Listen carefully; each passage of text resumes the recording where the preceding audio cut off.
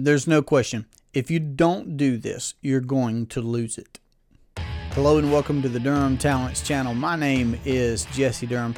For today's episode, we're going to be discussing the idea of use it or lose it. Now, this is a principle, one of the key principles from R. Nelson Nash's book, Becoming Your Own Banker, the concept of use it or lose it. Now, before we even begin into the deeper aspects of what it means to become your own banker, let's just start with some natural laws here. What happens to a boat if it stays in harbor? Let me keep going.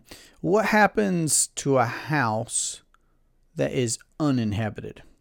What happens to our teeth if we don't brush them? What would happen? Really, think about this.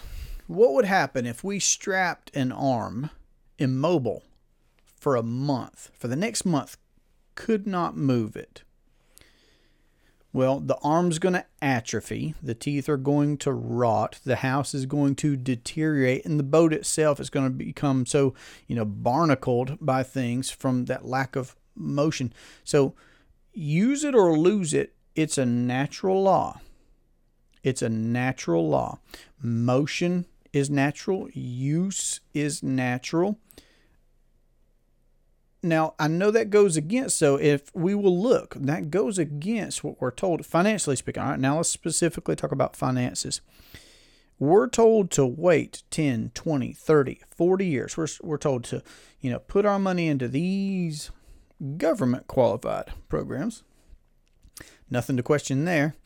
And if you do that and you want to do that, fine. I'm making a little jab, but I'm also just asking us to think. Some things that we think we know just ain't so.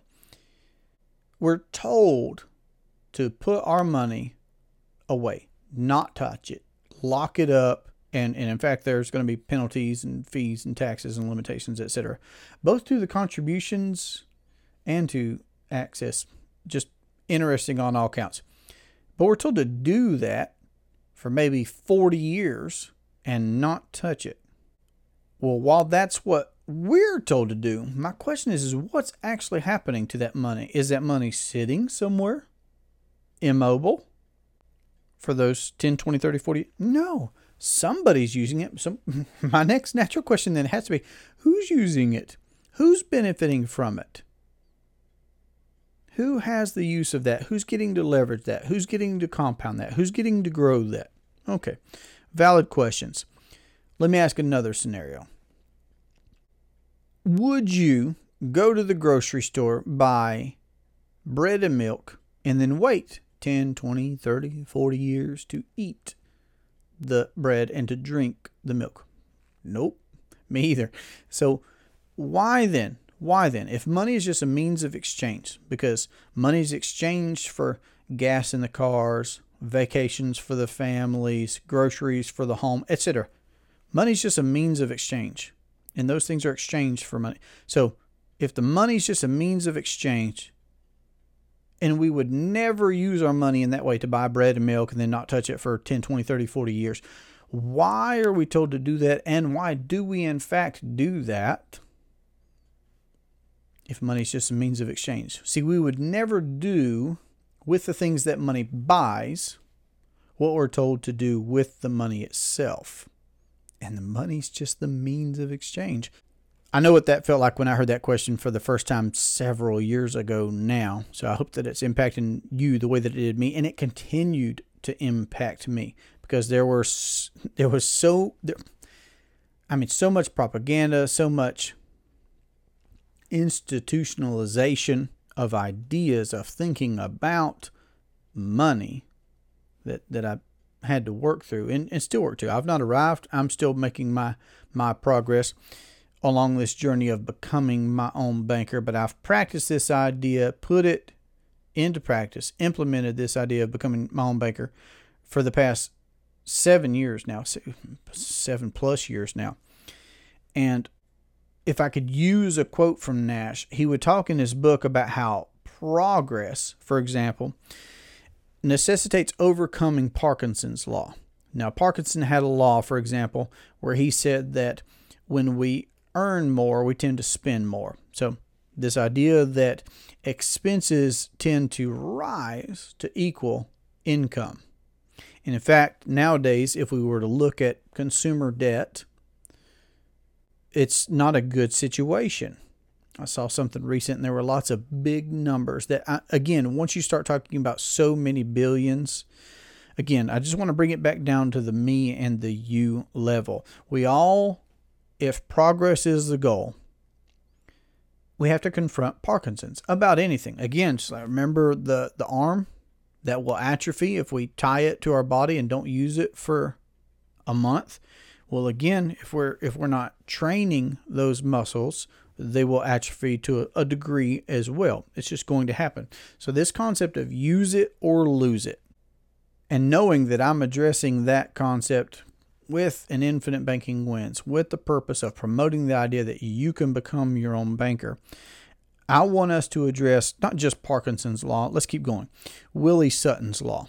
Because again, to have progress in our personal finance, we must recognize that Willie Sutton had a law. Willie Sutton was a famous or infamous outlaw. He's a bank robber. Now, there are people today still who would like to either legally or illegally deprive us of our money, our capital, our wealth, our means, our rights. The list could keep going. But legally or illegally. What do I mean by legally? Taxes. Taxes are legal. Is it legalized plunder? Maybe. You figure that out for yourself. But legally or illegally, and again, bank robber, folks would like to deprive us of our money. Okay. Again, something else that we would need to confront for progress, the golden rule. He who has the gold makes the rules. That's the golden rule. Being in a position of having capital, maintaining access to capital is surely better than not having capital. Again, whether we're talking about a household or a business or an investor, whatever the scenario may be, being capitalized, well capitalized, is going to be superior to not being capitalized enough or not being capitalized at all. And again, if we're returning to the average American, I mean, so much, and that would lead us to one of our next principles, which is use it or lose it. The average American is spending 34.5 cents out of every dollar on interest alone. So this idea of use it or lose it, the power that our capital could provide us if we would leverage 100% of what it is capable of, instead of having 34.5 cents out of every dollar going to somebody else. That's money that forever leaves our hands. We cannot benefit from that. We cannot use that. We cannot leverage that. It's gone. Furthermore, where are we making deposits altogether? Don't we really just have money directly deposited in a commercial bank? Well, who owns that bank? Did you know that dividends are paid at that bank? They are, to the owners. But if we're not the owners of that, so again, considering the interest that the average American is paying out and considering the multiples that the conventional banks are earning on every dollar that we deposit there. I mean, conventional banks are earning between 400 and 1,300% on every dollar that we leave in the bank. 400 to 1,300%. That's a multiple of every dollar that we deposit there. Okay? Well, who owns that? Who controls that? Who's earning that dividend? I'm just saying these are valid questions. And if we want to further our progression, again, I'm promoting the idea that you could become your own banker. That's certainly a move towards progression. Nash would say it's the most profitable thing that you could choose to do over your lifetime, is to do whatever it is that you're doing anyway. Pursue your career, run your business, do your investing, whatever it is that you're going to do anyway. But then be in a second business, be in the business of financing your household, be in the business of financing your business, be in the business of financing your own investments, whatever you're doing. It's the most profitable thing that you could choose to do over your lifetime. And then another key principle of Nash's was the arrival syndrome. See, to experience progress, we all have to combat the arrival syndrome. That oftentimes knee-jerk reaction of, I know that. Hearing something and then saying, well, I know that. Well, there's so much that could be said right here. What I've decided is that I'm going to be a perpetual student. I am a perpetual student. In my lifetime, I want to continue to learn, to read, have quality conversations, listen to things, watch things. I had someone that I heard say years and years ago when talking about seeing or being invited to see business opportunities. He said, I would always say yes and go, because the way I viewed that was, even if I ended up saying, hey, the timing's not right for me, or this concept's not right for me, or what have you. He said, worst case scenario was I would learn something. Worst case scenario. The worst case scenario is that I would learn something from just being open. So the arrival syndrome, it can get any of us. It's something that we constantly have to address to have progress. So I'm always reading and rereading. You hear me say often on the channel, Nash's very first book, Becoming Your Own Banker. I don't know how many times I've read it. I would definitely say that I normally reread it at least once a year. I'm even currently rereading again his second book, Building Your Warehouse of Wealth. And he, in each of those books, has extensive recommended readings himself. So he was a prolific reader. I'm making, a very concerted effort out of reading throughout my lifetime, educating myself. So to have progress, Nash said that we must address these things. Parkinson's Law, Willie Sutton's Law, the Golden Rule, the Arrival Syndrome, and this idea of use it or lose it. And that's where we're going to focus on here for the next couple of minutes on this concept of EVA. Now, EVA means economic value added. And what I want to convey here is that our capital, our money, has a cost to it. Here's how I would, point that out. Would you lend me $1 million for nothing? No. It's like capital has a cost to it. And this to be true. The cars that we have financed, the homes that we have financed, all these other things that we go to the conventional banks for, they're telling us what the interest rate is, what the terms and conditions are, if we even qualify after we, subject ourselves to 2 years of financial exposure and give a kidney and promise our firstborn or what have you. So our capital has a cost to it. And we need to recognize, especially my cash is king folks.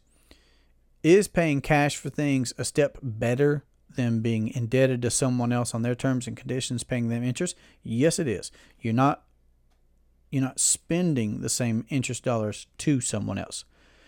But what you are doing is forfeiting the opportunity to earn interest on your money, to earn uninterrupted compound growth on your money, even while paying cash. What I'm saying is you can do both. It is possible to avoid conventional financing. It is possible to avoid missing out on opportunity cost by just paying cash for money, and instead grow your capital via policy premiums into properly structured whole life policies with mutual companies that pay a dividend. I know that's very specific, and it should be for lots of reasons, all of which we can talk about. Or you can just watch, and listen to more material where we've talked about that. But properly structured whole life policies with mutual companies that pay a dividend. We can pay premiums into those policies that we own and control. And we can let those premiums compound uninterrupted. But because this perfectly collateralized, self-collateralized, appreciating asset can be leveraged via policy loans, that means that our premiums can continue to grow uninterrupted, but we can leverage that policy via policy loan. So now we still maintain access to capital. Contractual right. We have a contractual right to access capital in a known interest environment at will for the things that we're going to do anyway. again, whether that's just running your household, whether that's in tandem with what you're doing for your business, investing, what have you. But that allows us to earn that economic value added, that cost of our capital, that compound growth continues while we're doing whatever it is we're going to do. So just by adding that one step, we can put EVA to work for us. Now, there was a reference that Nash made from Fortune magazine, a May issue of 1995, where it said EVA works, but not if you make these common mistakes. And I would like to list those because Nash thought it worthwhile to mention. He said the first mistake is that it's not made a way of life. It's not developed into a process to adopt this concept and implement this concept of EVA, giving our capital a cost. So it's not made a way of life. For sure, our way of life has changed when it comes to banking. 7 plus years ago, before we knew about and had implemented becoming your own banker, we had student loan debt. We had credit cards that we were using. We had a car note. We'd conventionally financed a vehicle for the family. Lots of different things going on there. Just normal, average, conventional. Since then, it's a habit for us. It's a process for us that when we earn or receive cash flows, that our first order of business is to fund the system of policies that we own and control.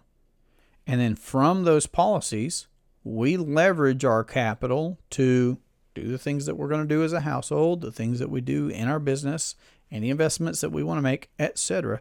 That's just a process that we've adopted. So we're paying ourselves first, like if I use the 3 rules of banking, they're pay yourself first, pay yourself with interest, and recapture the money. So we're paying ourselves first by paying policy premiums. Then we're doing the things that we're going to do anyway.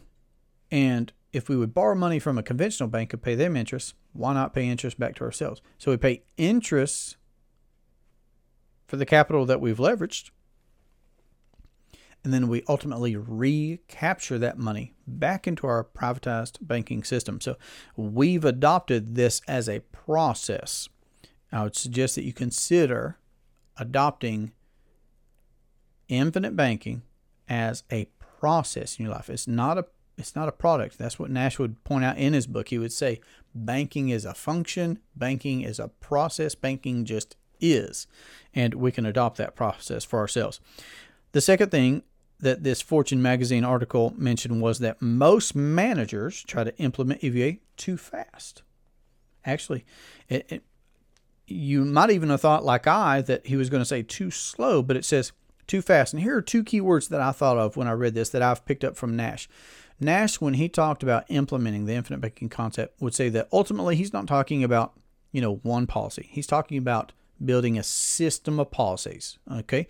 So over the course of a lifetime, implementing this idea to the extent that income eventually equals the amounts of premiums that we pay, and that everything that we need to do, all of our need of finance is satisfied by our own privatized banking system. So the 2 words that I mentioned that I've picked up from Nash are reasonable and logical. When Nash talks about infinite banking, he talks about it being an exercise in imagination, prophecy, reason, and logic. So managers should try and implement EVA. And who's the manager for your personal finance? You are. You're the manager. So you're the manager. I'm the manager. We're the managers. So we shouldn't implement it too fast. Can you try and do things too fast? Yes, you can.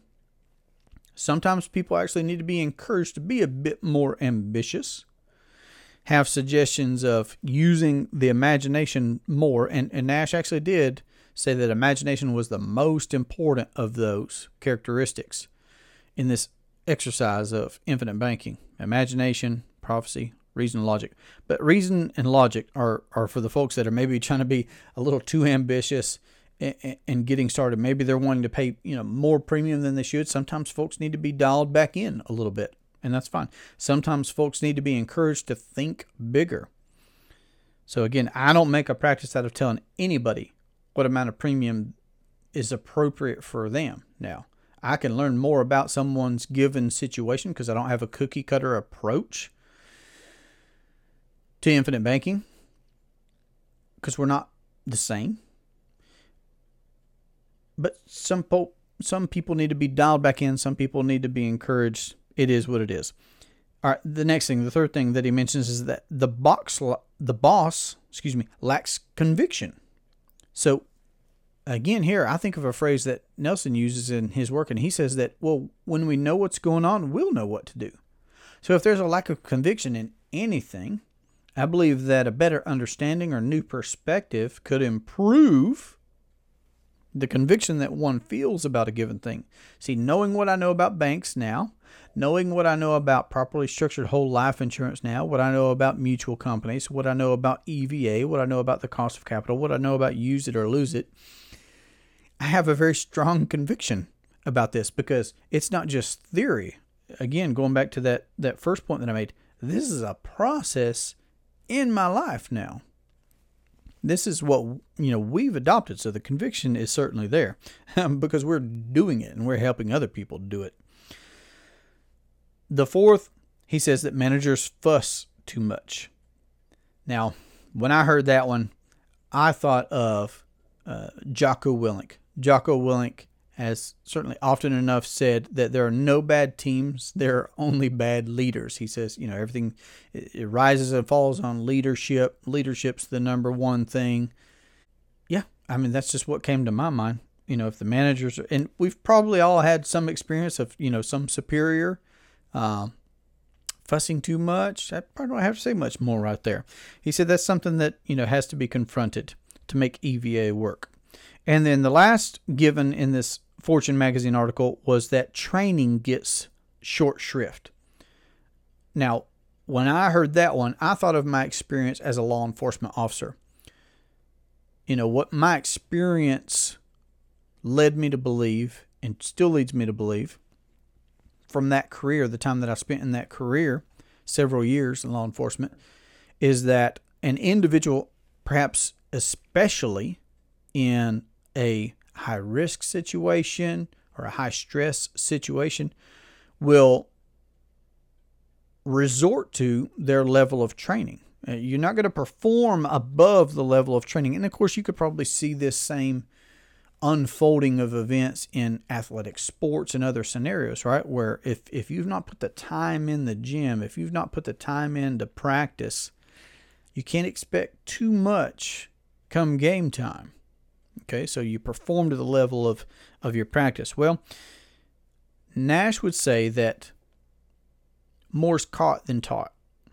You could watch someone ride a bicycle. And this is me talking now. You could watch someone ride a bicycle, but there's just something about getting on the bike yourself and taking off down a hill where that experience, it's so very different. So when he said that this Fortune magazine article was talking about training getting short shrift, again, I've read and reread Nelson's book. I would encourage you to do the same. Dive in on the voluminous material on this channel, on this podcast, to be able to learn. That's what I'm doing, is I'm trying to speed up everyone's learning curve as much as possible, because I do believe that when you know what's going on, you'll know what to do. I do believe that your level of knowledge and training is important, but ultimately, I would also say that more is caught than taught. There was something about writing a big check for what was big for us for our first policy. There was something about making that first policy loan by calling a company up ourselves and telling them how much to send, where to send it to. And then for us to use that and then to implement honest banking and just all these different things to actually do it. James Nethery says it's all conversation until someone writes a check. So there are 5 things right there where Nelson referenced that Fortune magazine article, in particularly talking about EVA. And I'm making a direct correlation here, okay? EVA, economic value added. That is what we're talking about, or should be talking about. That's what most people just don't know about it, don't get it, aren't aware of it, aren't even aware of it, is summed up in this saying of, use it or lose it. And then some folks, they want to address, like Nash would say as well, they just want to address how much they're saving or perhaps how much they're investing, a percentage of their income or cash flows, and all the while overlooking the real crux of the issue, which is our entire cash flow goes as a deposit somewhere. Someone has the use of that, someone gets to leverage that, etc. So again, it doesn't matter whether we're just talking about interest or whether we're talking about profits, whether we're talking about principal. See, capital has a cost. We have the cash flows that we have. You have the cash flows that you have, right? I'm not trying to talk about a portion. I'm trying to get us to evaluate our entire cash flow. Now, again, Rome wasn't built in a day. You eat an elephant one bite at a time. Nash talked about us ultimately having a system of policies to become our own banker. But our thinking needs to be at the level of recognizing that all of our capital has a cost. All of our cash flows flow to and from somewhere, and someone maintains access and earns and receives dividends, etc. from that. And I'm here to promote the idea that if you don't use it, you'll lose it. But also that you can become your own banker, and you can get to the point where income equals premiums. You can get to the point where your entire cash flow goes into a privatized banking system, and you're the one that's in control of that. You're the one that's leveraging that. You're the one that is compounding that. You're the one that is maintaining access and offsetting risk and limitations. So new habits can lead to a new way of life. That's my last quote from Nash. He said that new habits lead to a new way of life. Remember, use it or lose it. And you're the only one that can make that choice and that decision and implement a process that will maximize what you can use and how you use it. And that's exactly the way that things should be. You can become your own banker. So I hope that this conversation has been helpful. If you'd like to have a free consultation about how to implement the infinite banking concept into your household or your business or your investing, then you can reach us at 828-817-4223, or you can email durhamtalents@gmail.com. Please feel free to like, share, subscribe, comment, all the things, right? And I look forward to our next conversation. I hope you have a great day. Take care. Hola y bienvenido al canal Durham Talents. and